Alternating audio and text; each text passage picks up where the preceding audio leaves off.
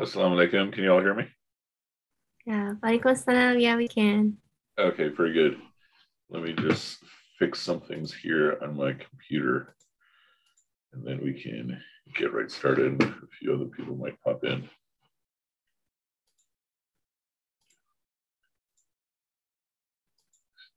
This,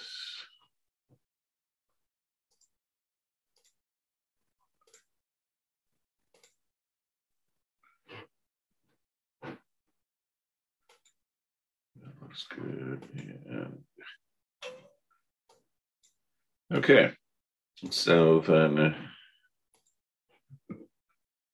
inshallah, we can begin. Does anyone have any questions about anything at all?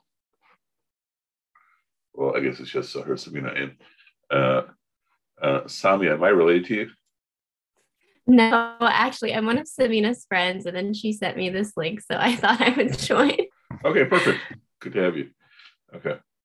So, Sahar, Samina, do you all have any questions about anything? No, nothing in particular. Okay, okay, good, inshallah. Uh, if it's not uncomfortable, so your friend Samina doesn't feel so. Sorry, Samia doesn't. Is it Samia or is it Samia?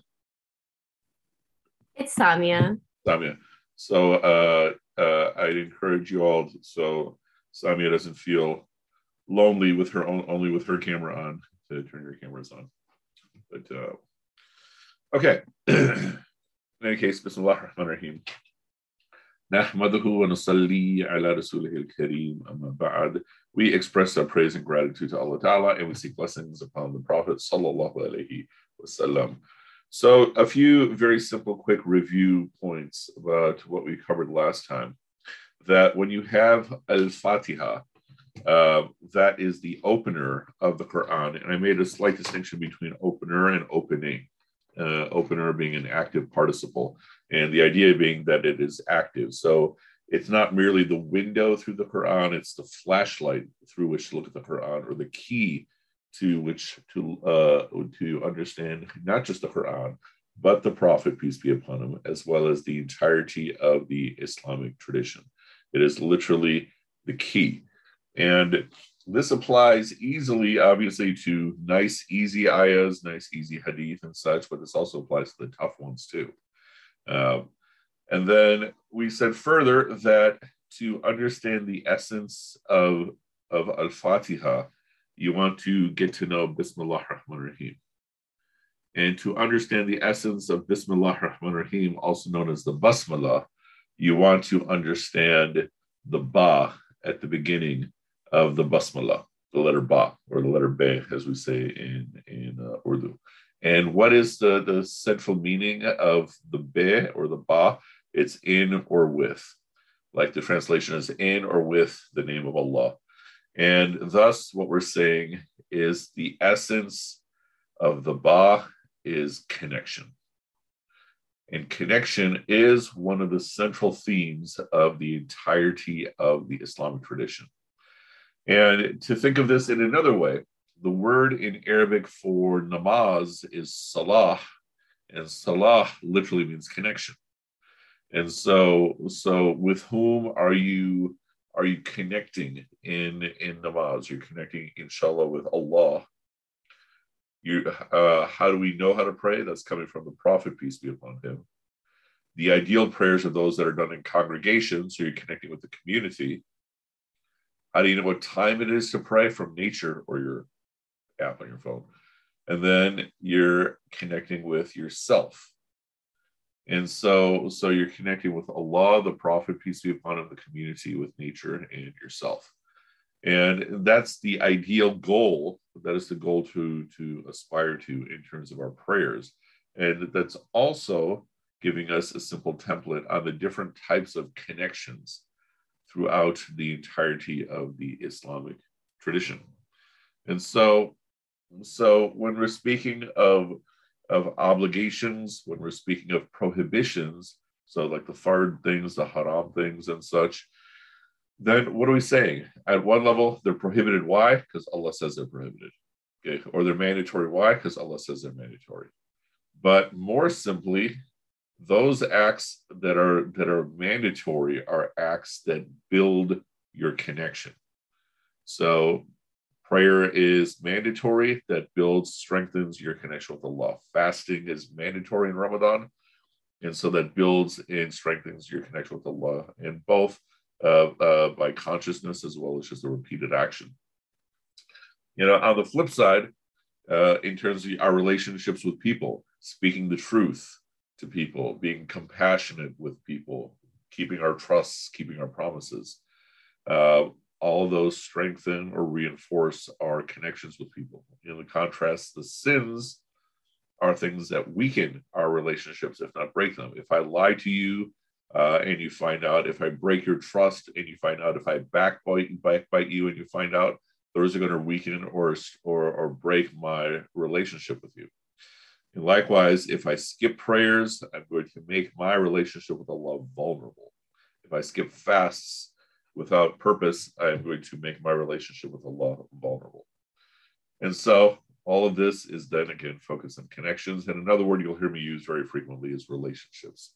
That in essence of Islam is relationships. And in fact, give me 1 second, pull up the whiteboard so that I can draw all kinds of wonderful things.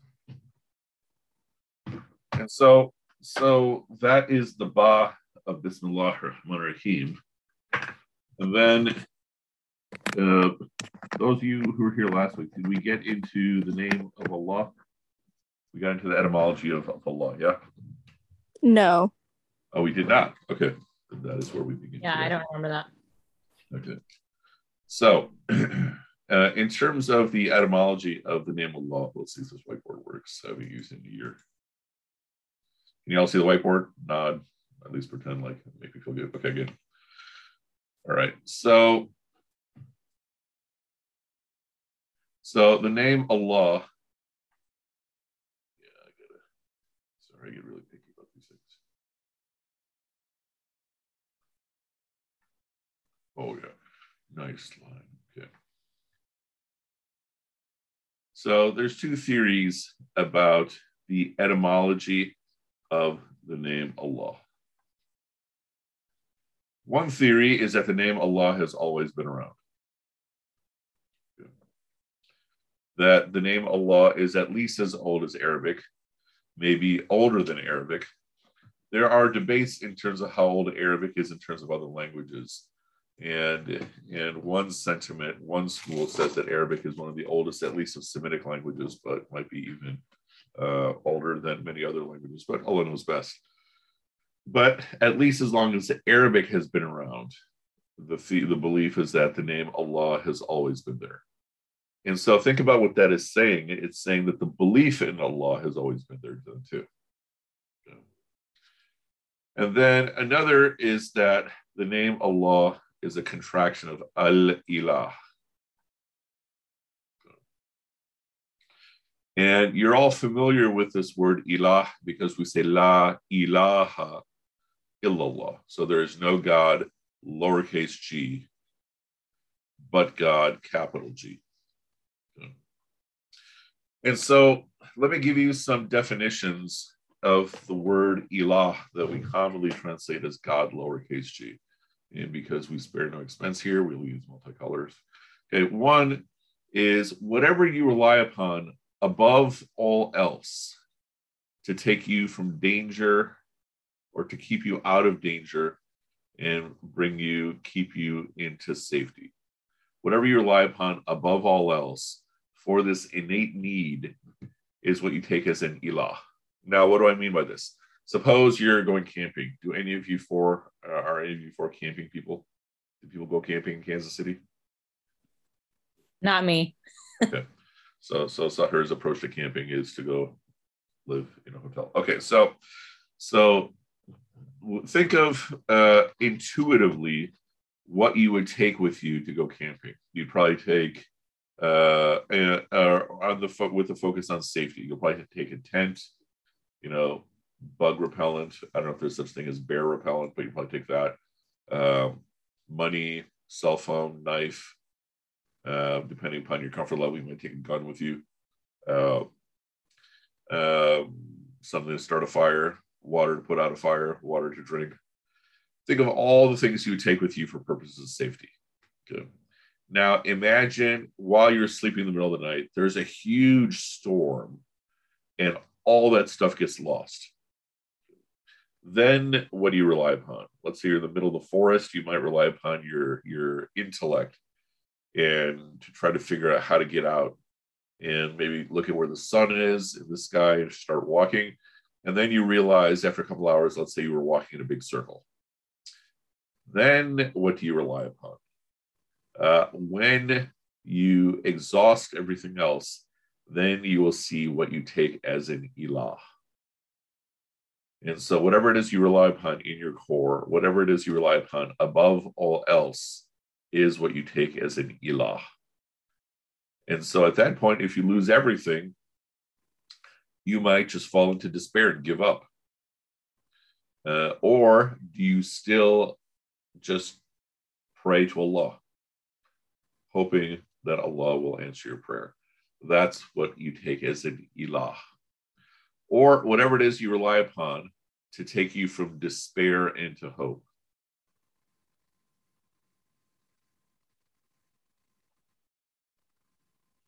And so in our society, people take narcotics to get out of despair. People will drink to get out of despair. Think of all the things a person may turn to. And when we're saying La ilaha illallah, when we're saying that there's no ilah but Allah,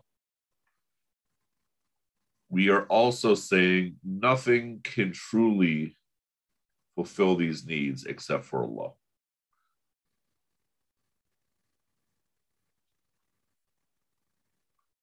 So you can turn to the bottle and it can temporarily take you out of despair, may or may not put you into hope.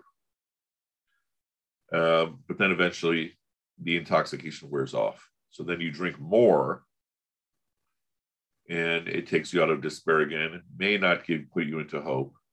And then it wears off. And then you start taking more. And then you may reach a point of what physiologically we might call addiction or psychologically we might call addiction. And at that point, you are taking it as your ilah, because now you are organizing your whole life around it. And so what we're also adding here is that everybody takes something as an ilah. I might self-identify as a Muslim, and I might take Allah as my ilah. But then if you look at my conduct, and if you were able to read my heart, you might see that I might be turning to something else as an ilah in practice. Like, for example, in our society, what is the big thing that everyone turns to? Money.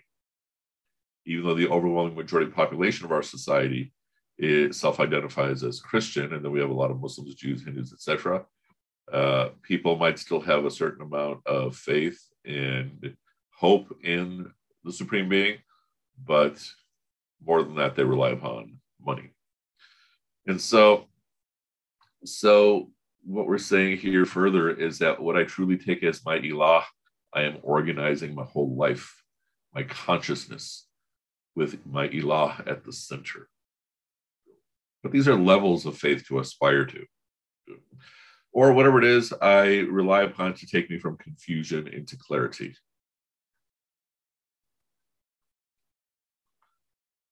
Is what I take as an ilah. And so this is especially relevant in our era of the internet and social media, where you're getting bombarded with people pontificating, especially right now with the pandemic. And what do you then rely upon? You might rely upon your intellect. And again, your intellect, your academic training, etc., may not be sufficient. And so here you are also turning to Allah to help give you clarity to take you out of confusion. Or what you rely upon to take you from discomfort into comfort. Think of the way a baby relies upon mom. And so here, whatever it is you rely upon above all else to take you out of discomfort, to keep you out of discomfort and bring you to comfort. And whatever it is, and this is the big one, you turn to in worship. So when we often think of worship, we think of ritual, right? Whether we're talking about our namaz, Eid, Hajj, all those things, or a Catholic going to mass, whatever the case may be. And so worship here, you're all probably familiar with the Arabic word that is translated as worship, and that is ibadah. Ibadat, you're all basics. And so the word ibadah means to give your most extreme love. That is the essential meaning of the word ibadah. And so what does it mean to give your most extreme love? So we have a zillion words for Arabic. Let's see if I say this. I'm going to switch screens, but if anyone needs me to stay on this screen, just tell me to go back.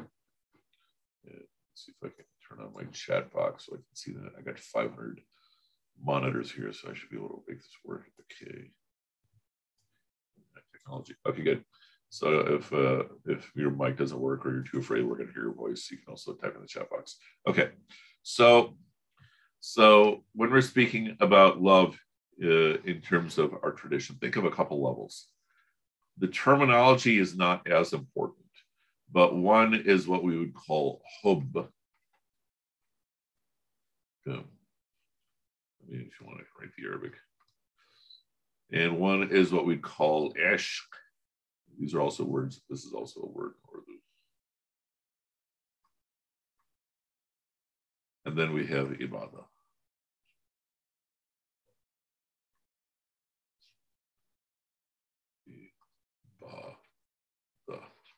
Okay. So, if there's an extra, it should actually be like this. Yeah, who cares? We're just learning Islam. No one cares. Okay, so I hope you all don't mind my random jokes to entertain myself. So ibadah, worst handwriting in the history of the universe. But okay, so at the level of hope, this is a common thing we think of when we speak of love. When you love a beloved, you think about them, and thinking about them makes you happy. You long to be in their company. You hope they love you back. You may change yourself to become something more like what they love. And then ishq includes the element of awe, or to be something very passionate, almost to the point that you're losing your sanity. And then ibadah is complete surrender.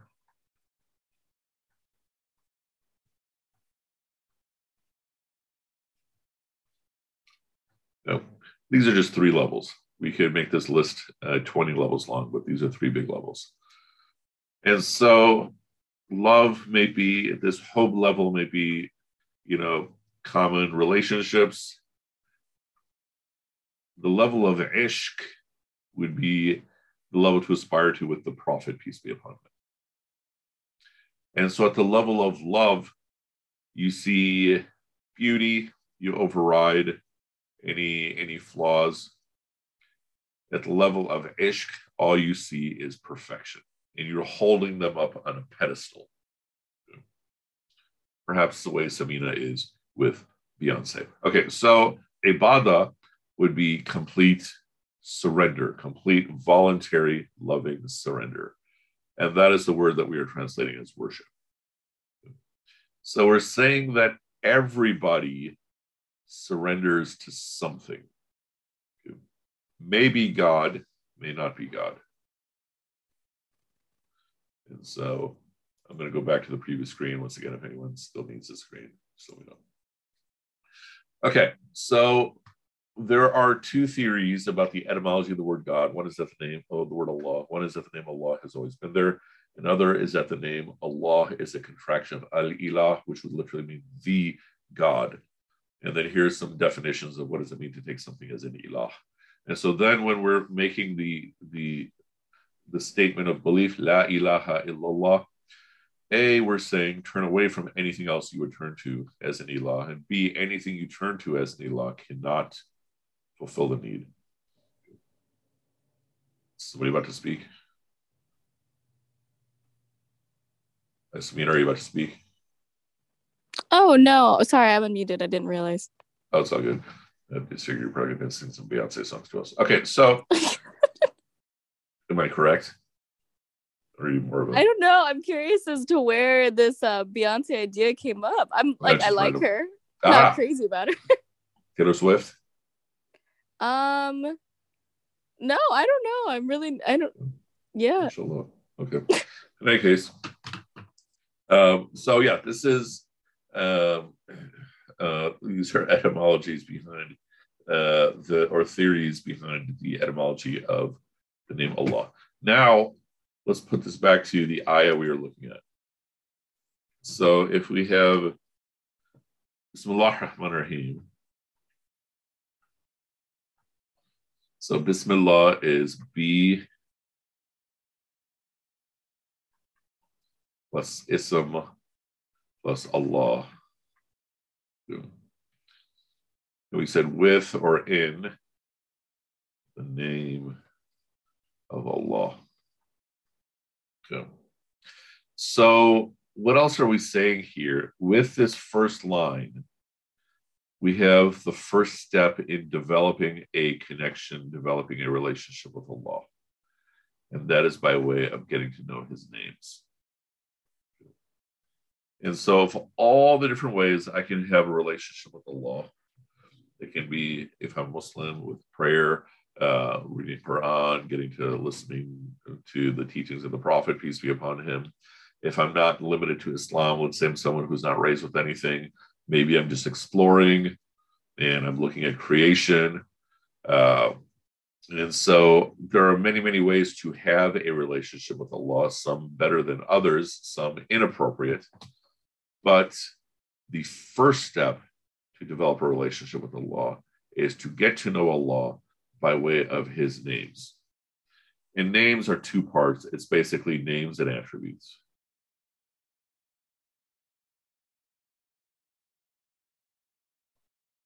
And the names and attributes are often the same. But then the attributes or the names, here, let me draw this more. They're both subjective and objective. I'll explain what this means.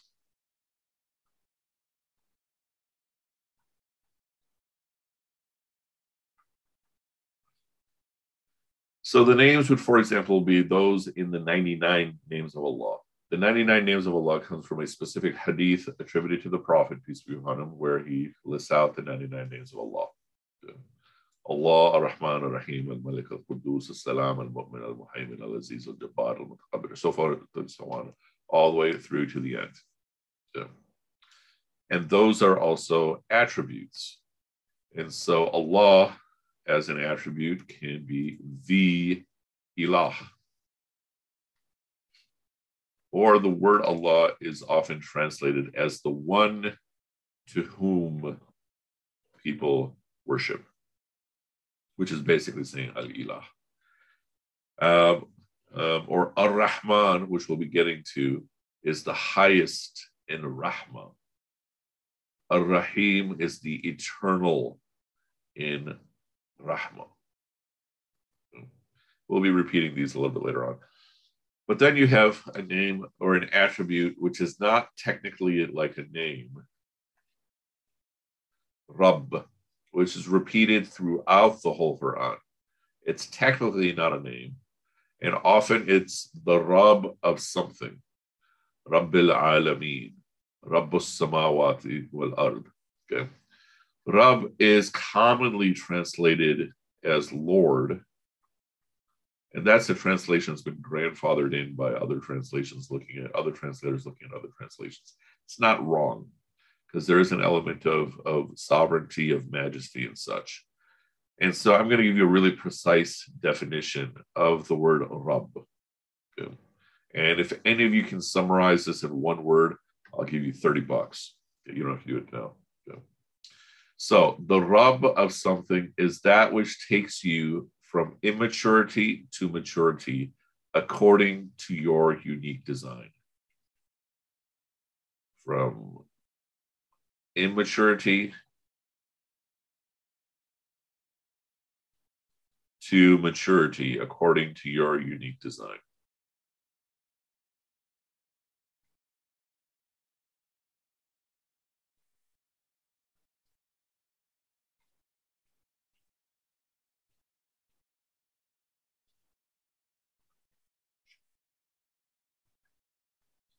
Okay. This is Rabb. It's technically not a name of Allah. It's an attribute. Now, that's a semantic issue. It's almost a hair-splitting issue, so don't get too caught up in what is a name, what is an attribute. That's not what we're focusing on. What we're actually focusing on is this part right here. That when we're calling Allah Ar-Rahman, objectively we're saying that's what Allah is, with or without creation. So, for example, the name Khaliq. So, sorry, this is going to start looking really messy. Okay, so another name is Al-Khaliq,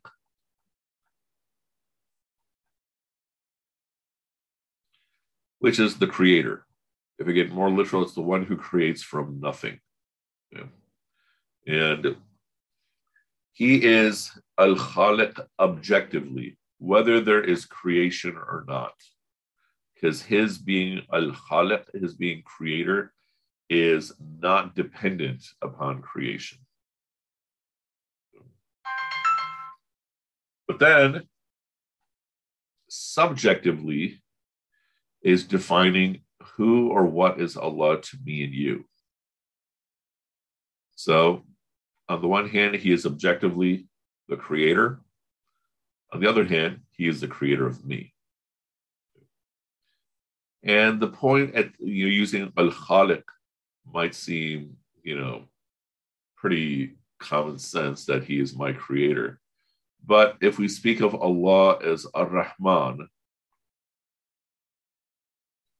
the root of Ar-Rahman is Rahma. And Rahma often translates, we often translate half of Rahma. Half of Rahma is mercy, the other half is intimacy. So how does this make sense? And we'll probably stop here because we're already at the half-hour mark. So mercy, you all understand. Mercy is to give ease. Okay, mercy is to give ease, even if you're justified in giving difficulty. And so it is also a statement of power. That I have the capability of causing you difficulty or leaving you in difficulty, but instead I am giving you ease. And so for example, if an ant, I don't mean like auntie, an ant in the ground is giving me mercy, I would perhaps not even notice. Yeah. Intimacy happens when I recognize the mercy that I'm being given and I respond with gratitude. And so when Allah is Ar-Rahman, he is objectively Ar-Rahman, even if there is no creation. But this is his relationship with all of creation. And this is his specific relationship with me. And one point I'm going to introduce that we will discuss, inshallah, in more detail next week is that I want to reach a point where I truly see Allah as pouring mercy upon me like a waterfall. And to make this point further, and this is, the end here, whatever I think in my heart of Allah is going to inform how I look at reality operating, how I look at my life operating. So if I see Allah as, if I truly in my heart see Allah pouring mercy upon me, I'm still going to have struggles. Those struggles are still going to hurt. They're still going to be painful. But I will also think it could have been so much worse. Alhamdulillah that it wasn't worse. That's mercy, right? That Allah is giving me ease. Allah is making things easier than they could have been. And then when I recognize this and I respond with gratitude, that is bringing me closer to Allah. So when a friend is giving ease to a friend, and the recipient is recognizing this, they're responding with gratitude. And so this brings us back to the original point that these attributes of Allah, in the objective sense, they are who Allah is. He's not limited by them. He's not even limited by the fact that he's not limited by them. But subjectively, all these attributes are ways in which Allah is helping me have a relationship with him, helping me have a connection with him. And so if I instead don't see Allah, let's say I'm telling everyone, okay, when I think of Allah, I think of mercy, but in my heart, I feel like Allah has abandoned me, then that is how I will interpret what happens in my life. Okay, this car accident happened because God doesn't care about me. Or if I see Allah as punishing me, like that's a default relationship because I'm such a horrible person, then I will see things happening in my life as a punishment. And this is something I control. I control how I perceive Allah in my heart. And the acts of worship, if I'm doing something healthy in my approach to Allah and how I perceive Allah, then the acts of worship will reinforce that. If, however, I see something destructive in terms of how I perceive Allah, then the acts of worship will oppose that, but they will become a burden. And we will stop here. Does anyone have any questions about anything at all? Yeah, can you go back to that first screen? Yes.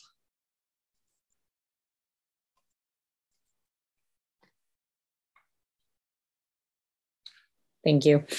You are welcome.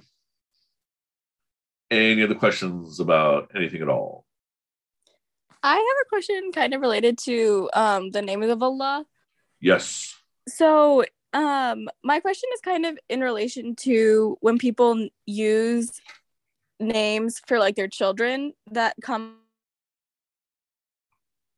Okay, I just lost you. I don't know if it's my Wi-Fi or yours. I've looked into it. People say, like some scholars have said that since you're not saying they're like etc., then it's all right, because some of them, like the attributes that Allah has, are also things that like humans can be, like al-wadud or wadud or like it. Does that make sense? Yeah. Yeah. So as a general principle, as long as you don't give your child an actual name of Allah, it's fine. You know, Arabs will often look at Desis and say, what, you named your child Rahman? What, well, I guess they wouldn't have a Desi accent when they're saying that, but the point is, in principle, it's fine, but it's also not even a discouraged thing, because all the names of Allah are still like happy things, but I don't know if that answered your question or not. Yeah, that does. Thank you. I mean, an example of that would be a last name like Hamid. That's why I asked. Yeah, exactly. Yeah, all of our names on my dad's side are like Hamid, Moeed, or like, what's another example, Samina? I can't remember. But also, like, with the name like Hamid specifically, I feel weird about it because it's like, it means like praiseworthy. So then is that something that, I don't know, I feel like that can't really be something that a human can be. Yeah. Okay. Yeah, but I mean, that doesn't make it wrong. If you want, you can change your last name to just awesome. But, that's a name like Hamid, Majid, Nabil, that's all Kareem, that's all perfectly fine. As long as it just doesn't become Al-Hamid. Okay, that makes sense, yeah.